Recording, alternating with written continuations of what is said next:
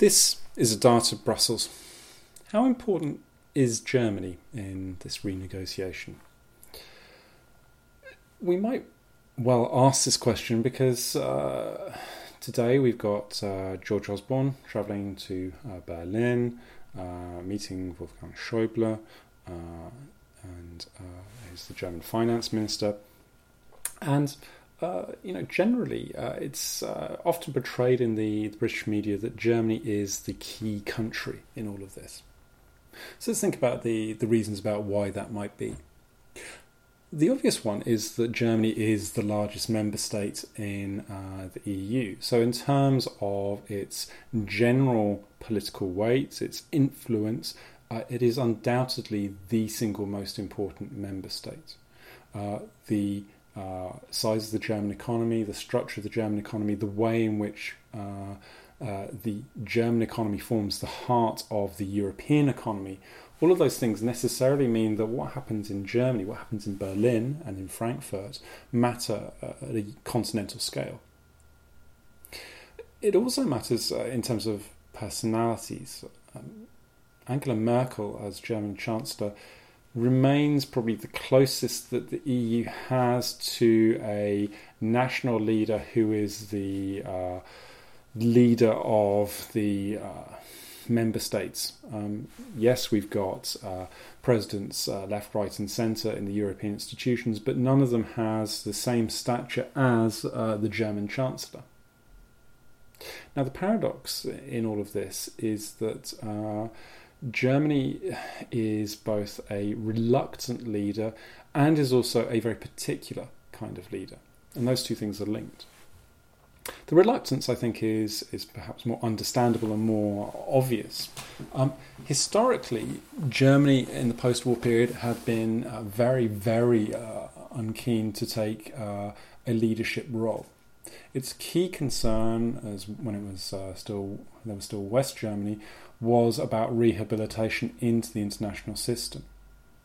And it was happy to let particularly French politicians take the leadership role. So we're thinking here about people like de Gaulle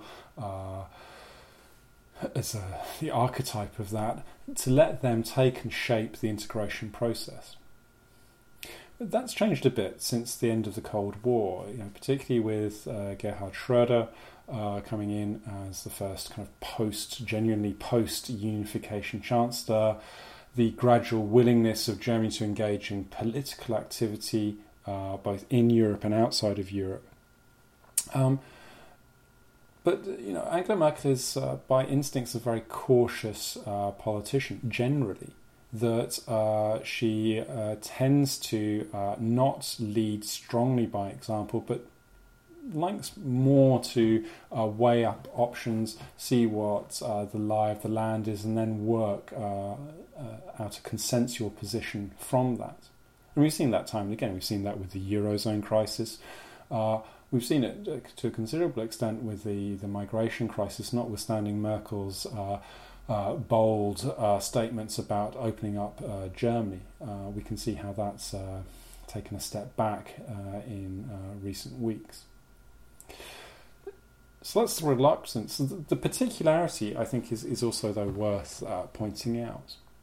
In many ways, and probably in more ways than is appreciated in the UK, Germany has a lot of similar interests to the UK. It's always been the one that has been more interested in market liberalisation, albeit within a clear regulatory framework. So in the Franco-German motor that used to exist back in the 50s and 60s and 70s and indeed 80s, it was the French who were much more interventionist, étatiste, who wanted to kind of get their hands dirty as a state in the economy, and the Germans who were pushing more of the free trade agenda.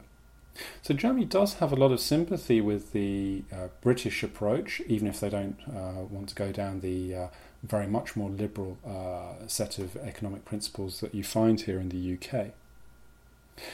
But it's still an economic partner that has a particular view which isn't necessarily shared by other member states. So we have to be careful in thinking about how much Germany matters as a large player and how much it matters in terms of reflecting the preferences of others.